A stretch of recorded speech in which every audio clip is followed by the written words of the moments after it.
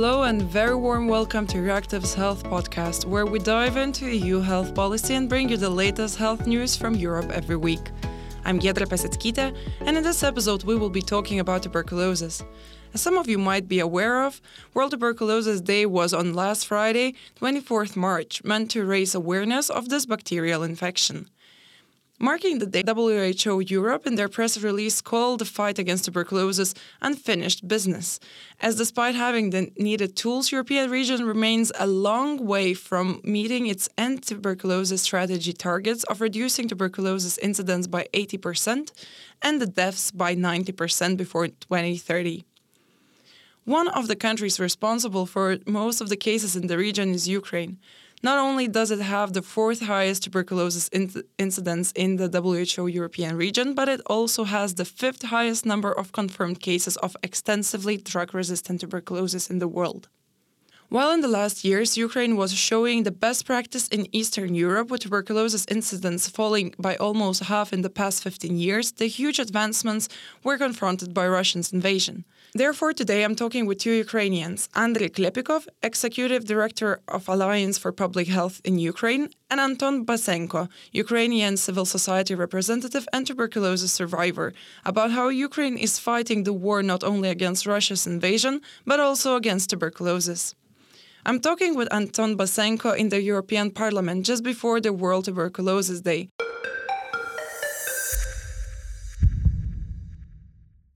Anton moved to Brussels before the war to work at European AIDS Treatment Group. As he says, his personal experience brought him where he is now. Anton, thank you very much for having the time to speak with me about this very important topic.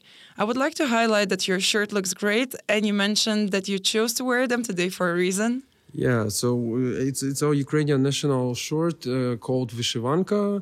Vyshivanka from the sewing, like Vyshivats to sew. So it's not just national. It's really very spiritual symbol for Ukrainian. It's our symbol of dignity, symbol of freedom, symbol of fight for freedom, because Ukraine is a nation. Historically, we're always fighting. We're always forced to fight, and mostly it was Russian, but on the different stages. So yes, I think it's very symbolic in when we're talking about a fight with diseases and a fight to end tuberculosis. That's also a certain message from us as Ukrainians. And as I understand, for you, it was also a personal fight. Could you please share your personal story? Briefly, I was born in 1980. It was still Soviet Union times, in the family of public servants, and I'm Kievite, so I'm from Kiev originally. Teenager life, I started experimenting with drugs. It was mid-90s, very, very specific time, very, very critical time, very challenging time for many families and for people in Ukraine, because it's just the first years of independence, but post-Soviet, independence. And of course, it was really challenging, economically, financially.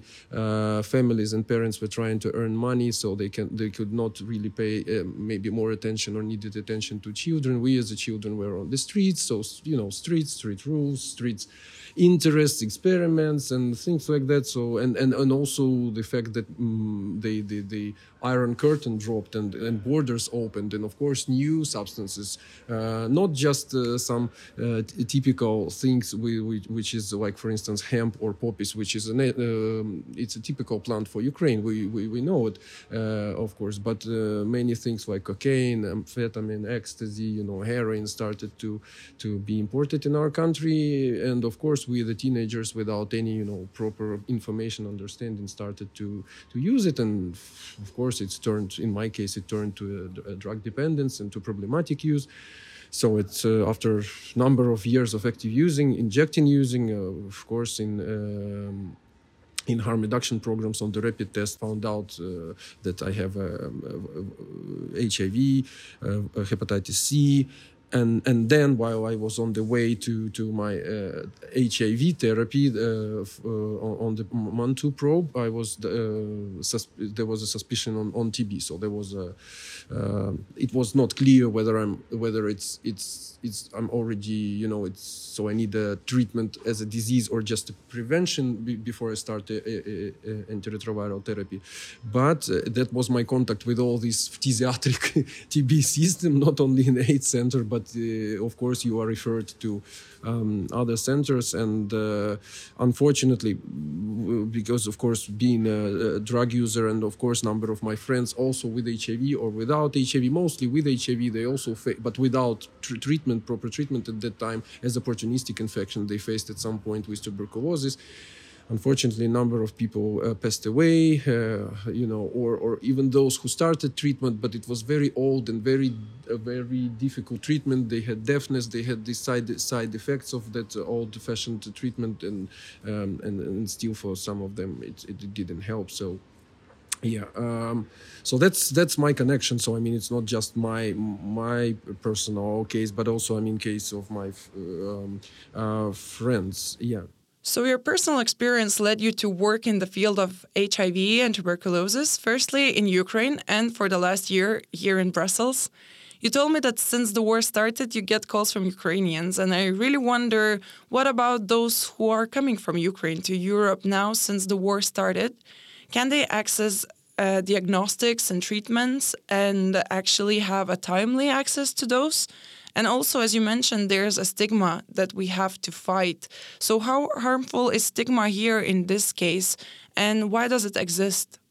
When the war started, people from Ukraine, when you're coming from country which is historically, now of course it's changing, but still historically, because of this post-Soviet heritage, these repressive drug policies for people who use drugs, this stigma and discrimination, and this attitude to people with specific diseases or people who use drugs or sex workers or LGBT community as to some, let's say, not normal people, and this attitude among common people, this attitude especially among law enforcers, policemen, or medical personnel.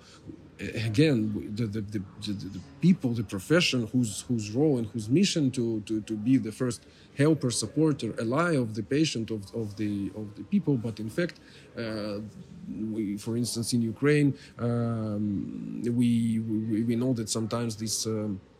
They are the first doing this stigma, behaving with the stigma and discrimination attitude. And that is why people from this, framework, when they started to come to EU member states, again, legally, due to EU temporary protection law for Ukrainians, people were, so first of all, language barrier, especially on the first wave of this migration, when there was no organized, centrally organized or somehow organized interpretation. And this fact that people were coming from this stigmatized, criminalized reality, they were so scared, to disclose their status and to say clearly on the first registration in these special centers where Ukrainian refugees are registered.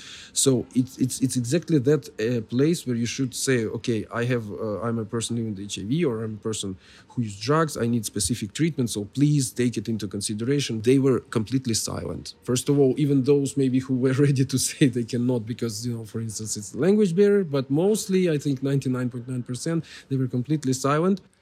What is the reason why people are silent about this? Because they were sure, as they told me, that once they say it, they will be refused. They will be saying, no, bye, go outside, go back to Ukraine.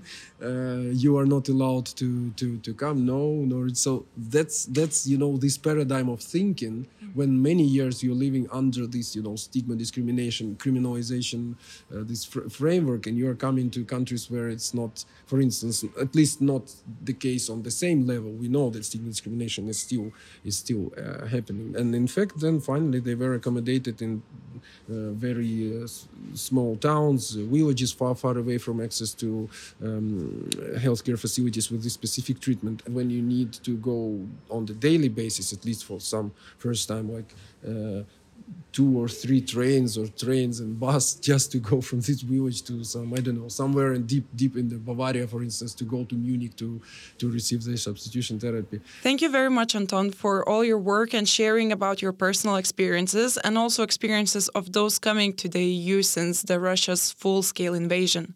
Now about those tuberculosis patients in Ukraine, we're talking with Andrei Klepikov, Executive Director, Alliance for Public Health in Europe.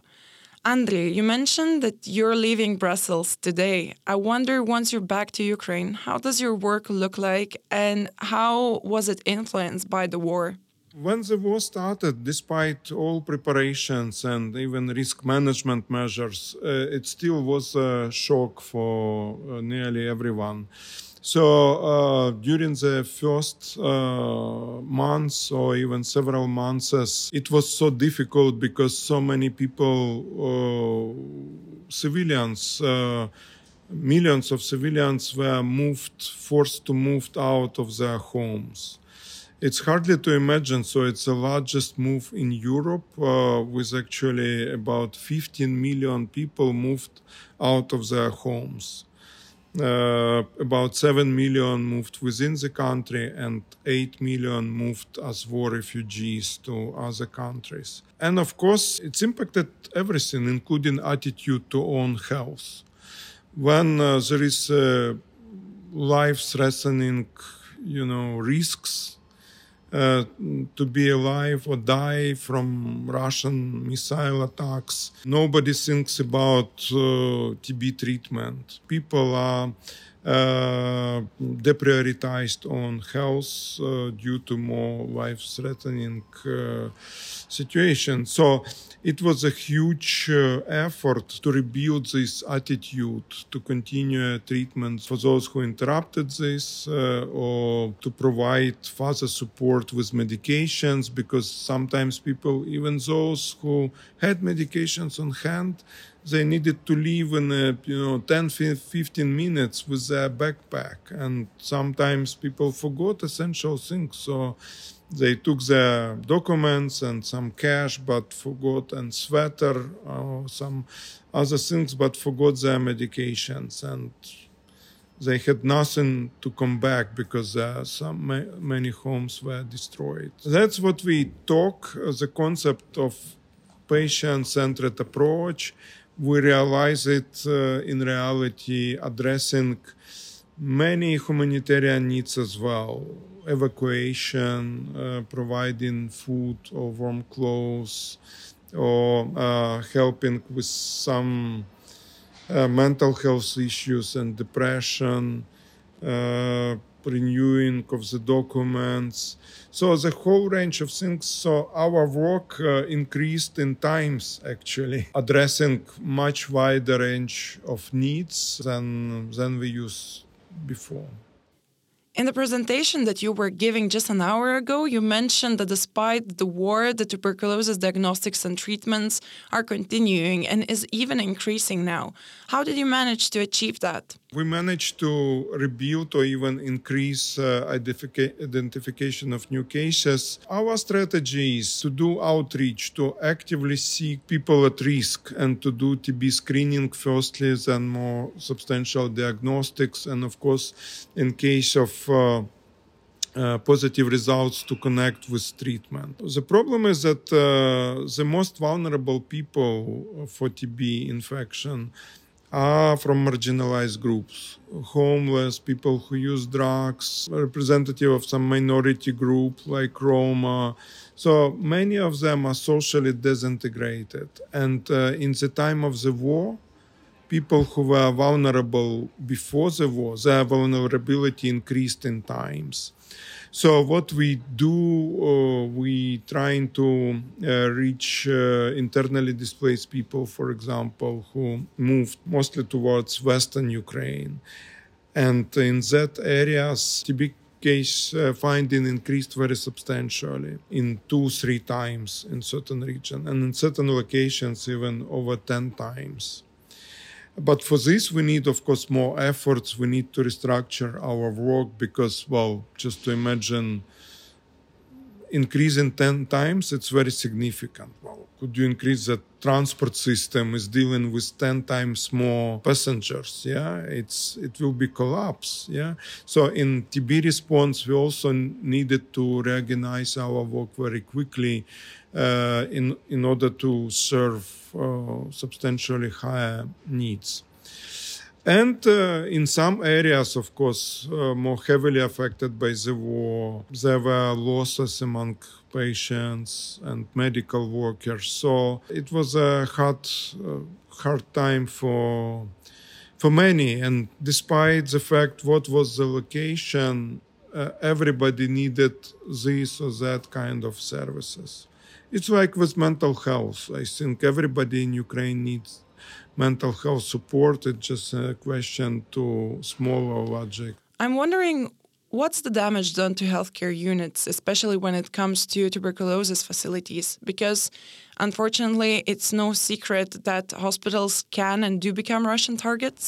That's so terrible that really civilian infrastructure, including hospitals, became a target for Russians. For over 1,300 medical facilities were damaged or destroyed, including TB facilities in 9 regions, which is about more than one third, nearly half of the regions were affected. For us, it was important to ensure that when hospitals are destroyed, it doesn't necessarily mean that services are stopped. So actually, civil society organization like Alliance and our partners stepped in also with mobile outreach, going to the areas where no hospitals or no medical facilities left, offering some screening and diagnostics there.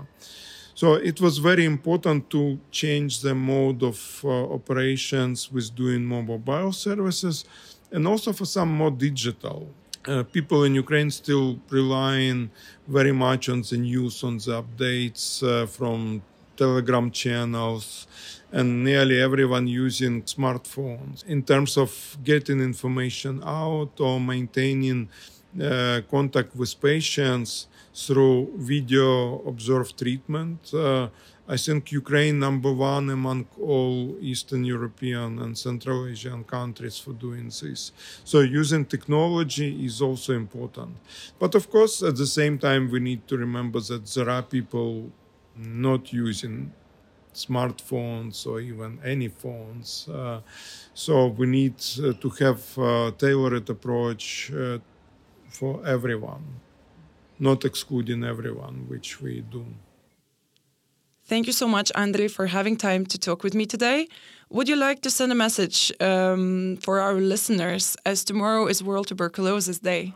Russian war in Ukraine taught us to take things more seriously than before the war. So in regard to TB, we are hearing these promises not for a long time, not for 1 year. Let's end TB, let's stop TB. But it's time really to rethink it and to take it more seriously than it was taken before. Means to invest more resources, to do more appropriate things, because TB is not just a medical issue. It has human rights dimension. We need to invest more in community and civil society, be gender tailored. So do real things which will help to end TB. That's my message, and this is the plan we are going to implement. Thank you so much, Andrei, and good luck with all the work that you're doing.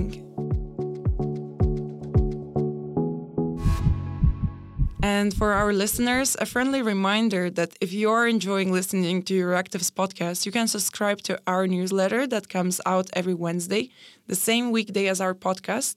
And we will try to make sure and to do our best to keep you updated with the main EU health news. And also don't forget to check other Euractiv's podcasts, such as AgriFood Brief, Tech Brief, and Beyond the Byline. An important note that you can listen to us on all your favorite podcast platforms. And that will be all from us today. Thank you so much for listening. We also want to hear from you, so if you have something to say, don't hesitate to drop us a line. Our email address is podcast@euractiv.com or contact us on Twitter or LinkedIn. This episode was brought to you thanks to our multimedia team, so special thanks to them and one and only Jonas Hellebuck. Stay healthy, and until next Wednesday.